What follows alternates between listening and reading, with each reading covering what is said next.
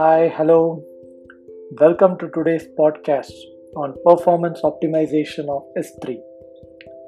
Simple storage services, commonly abbreviated as S3, is a highly popular cloud service both among the technical as well as the non-technical community. In a way, S3 has become synonymous with the modern day pen drive. We would have observed that this generation is moving away from a hard drive based storage like what we used to do 10 years back. One of the primary reason being USB drive has become a heaven of hackers, prompting many workplaces to permanently disable it. So if you are someone who carries a presentation in a pen drive, there's a high possibility you would have already experienced that most of the networks wouldn't allow you to use your pen drive, and in such cases sharing those data through cloud becomes the most convenient solution.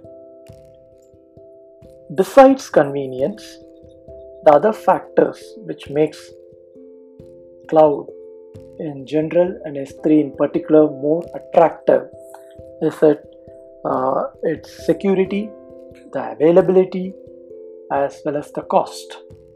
The cost of storing data has been drastically gone down in cloud.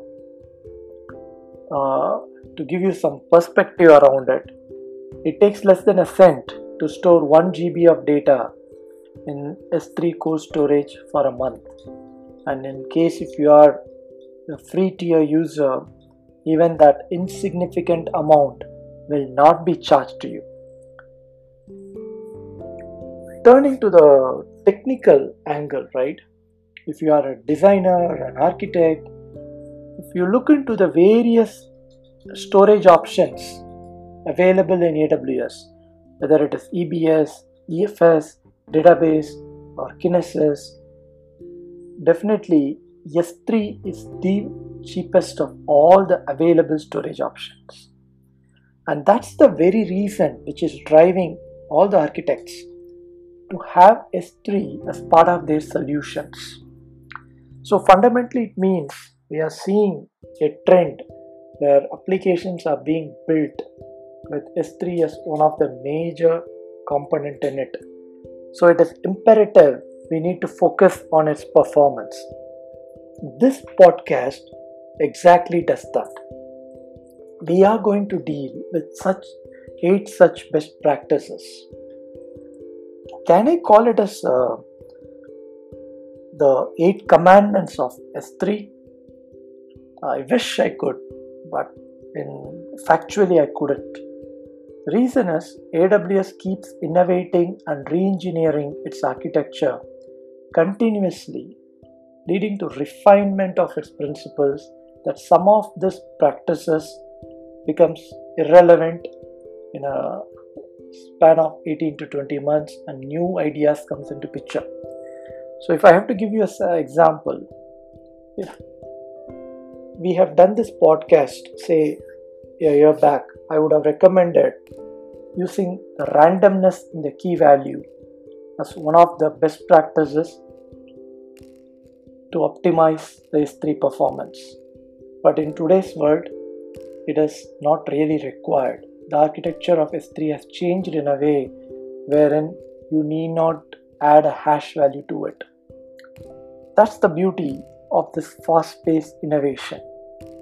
So let's get into these practices and evaluate and study on how do we build an architecture which can guarantee the best performance using S3 in its current form.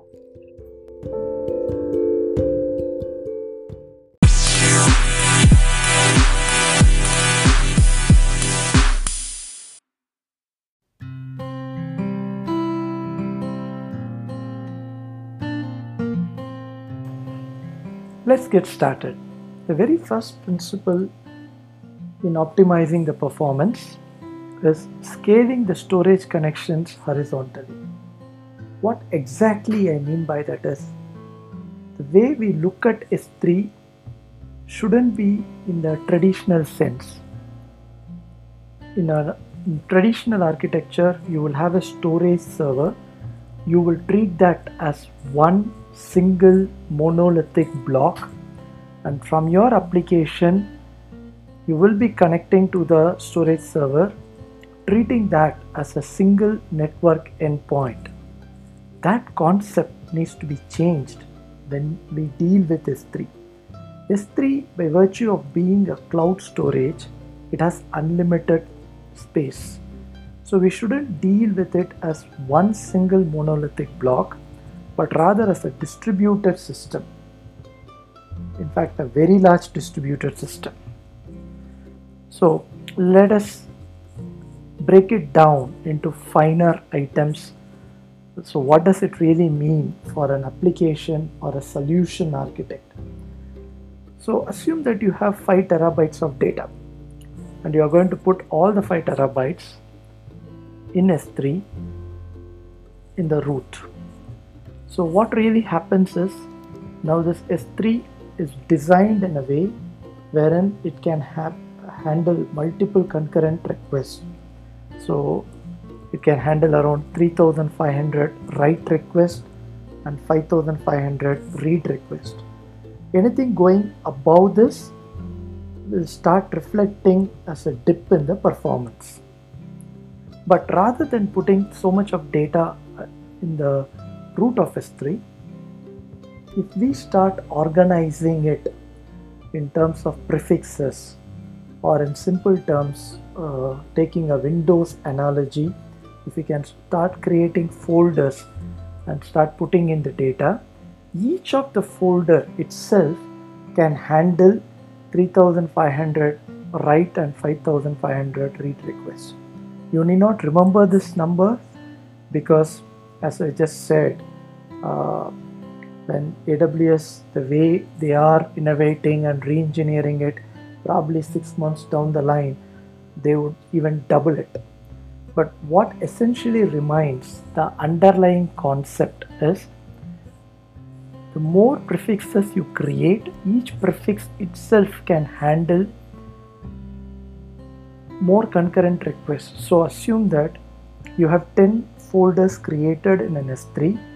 The concurrency, the level of concurrency which the S3 can handle now goes up by a factor of 10. So basically, it defies your traditional connotation of dealing the storage as a single server. Rather, now it is being a very large distributed server which can be concurrently queried, right? And the added advantage of putting it in an organized fashion is definitely it brings in some amount of elegance to it. And when you want to do a quick querying on S3 using the combination of Glue and Athena, it makes your life much easier. Glue creates the schema, and Athena, an analytical service, you can write simple SQL queries treating the entire S3 itself as one database. Technically speaking, S3 is a data lake because it can take in any type of unstructured data. So that is one biggest advantage of it. So if you are a big data programmer and you have written an application with, say, multiple slave nodes, and you have one master node, or in fact, rather than calling as slave nodes, if I call them as compute nodes, each of the compute node can concurrently talk to one of the prefixes of the S3, and S3 can serve all those compute nodes in parallel. That is one greatest performance advantage. So going forward, if you are planning to organize your data in S3, whether you are a IoT application, or you are building a ML model, or you are doing something on big data analysis, irrespective of it, organize it in terms of prefixes. So the very first performance this practice is the scale storage connections horizontally. That is done by organizing your data in prefixes. Going on to the second point, which is measuring performance. So when we want to improve the performance of an architecture, right, we need to look at the whole architecture rather than focusing only on a specific element. In such case, if you are going to focus only on an S3 component alone, what might really happen is you might re-engineer it or over-engineer it to an extent where S3 will be performing at its peak, but still the overall architecture will not be giving you the desired result. So let me give you a scenario. So assume that you have a simple EC2 acting as your server, which is connecting to the S3. It will take in some object, do some processing and put back an updated object in S3. Now assume that the whole application is not meeting your performance expectation. You're going to go ahead and increase the number of threads on S3. Still you are not seeing the desired result. The case in point here might be, are you looking at the CPU capability, the network bandwidth, and all the other components which are touching your transaction? So the ideal way of looking at the performance is you need to measure at each and every individual point. So you take one single transaction and list down what are the components it is impacting. Maybe in our simple case, it just has a EC2, then it travels through your network and hits your S3 and then goes back and consumes the CPU and then comes back and updates your S3. So assume in such case your CPU utilization per transaction is say 5%. That means at the max, mathematically, you can operate with 20 concurrent threads because every thread will require 5% of your CPU. So assuming that 100% of CPU is available at your disposal, that means that you are hitting 20 threads. So even if you over-engineer and put more than 20 threads, it is not going to help you with your desired performance. So here it makes more sense to understand and to upgrade your CPU. Probably you can use EBS optimized EC2s, or you can go ahead and increase your network throughput, so on and so forth. But if you want an overall performance spike from your application, you need to understand the number of components which are playing an active role in doing one complete transaction, and what is the contribution of each of the component in terms of the resource utilization, and then identify the bottleneck and mitigate the bottleneck by either the upgrade, or you might need to do some rewrite of the code or the way that particular resource is getting utilized. So measuring the performance is a very, very important criteria, and practically it makes more sense because often projects spend a lot of time in troubleshooting and optimizing one particular component which probably is operating at its peak level or closer to the peak level, and so it's not always what you think. You need to have the data, and the best way of doing the data is take one transaction at a time, follow through it and identify the bottleneck or the critical path, and then either do a hardware fix or a software fix or a overall fix involving both of it. Okay, so that is point number 2. Point number 3 is wherever possible and have your S3 and EC2 in the same region. It improves your performance. Besides this, it saves you a lot of cost because there is an amount of cost involved in transferring your data from one region to the other.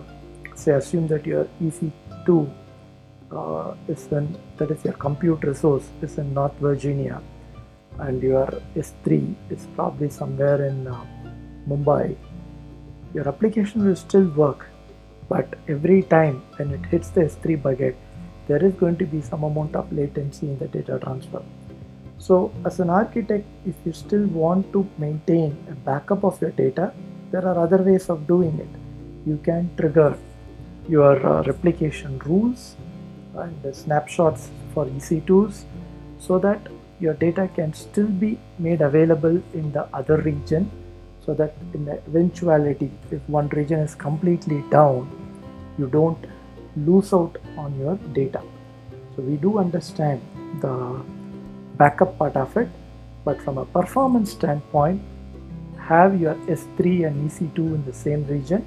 As a byproduct, you will also be able to save the cost which you would have incurred in terms of the data transfer. The fourth practice is transfer acceleration. So assume that you have an architecture in a way where you have a centralized bucket, say somewhere in the European Union, and all your data has to be uploaded there. The best tool to use or the feature to use is transfer acceleration, especially when you have terabytes or gigabytes of data to be transferred. This tool takes advantage of the globally distributed edge location in the Amazon CloudFront. And as the data arrives at the edge location, it is routed to S3 over an optimized network path. Does it cost you a little bit more money? Absolutely yes, but you are also guaranteed the performance. So in case if you have doubts on this, go to Google and just type S3 transfer acceleration tool. You will get a JavaScript based tool on your browser, and just initiate it. What it will do is it will create a dummy packet and it will try to send it over your internet as well as using the Amazon edge location, the CloudFront, and will do a comparative study on how much performance improvement you will get per region by using both of these channels. So you can see the figures. That's an empirical study which will help you to understand the performance impact of using Amazon CloudFront over your normal internet, and that number will guarantee you and will convince you to make use of the transfer acceleration.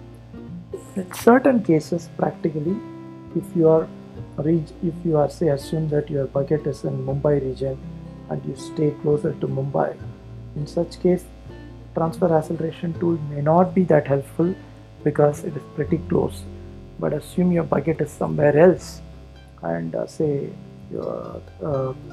it is in Perth, or it is in Italy, or it is in Virginia. Transfer acceleration is guaranteed to give you a lot of performance impact, right? So far we have seen 4 simple ways of improving your performance. One, the way you look at S3. Don't look at it as a single storage server. Change the complete outlook. And number 2, we also saw that when you want to improve the performance of an architecture, look at it holistically and don't over-engineer any of the component. Number 3, wherever possible, have your S3 and EC2 in the same region. Number 4, make use of transfer acceleration, especially when you have gigabytes or terabytes of data to be transferred and your bucket is in a centralized region. So these are 4 simple principles of optimizing the performance using your S3.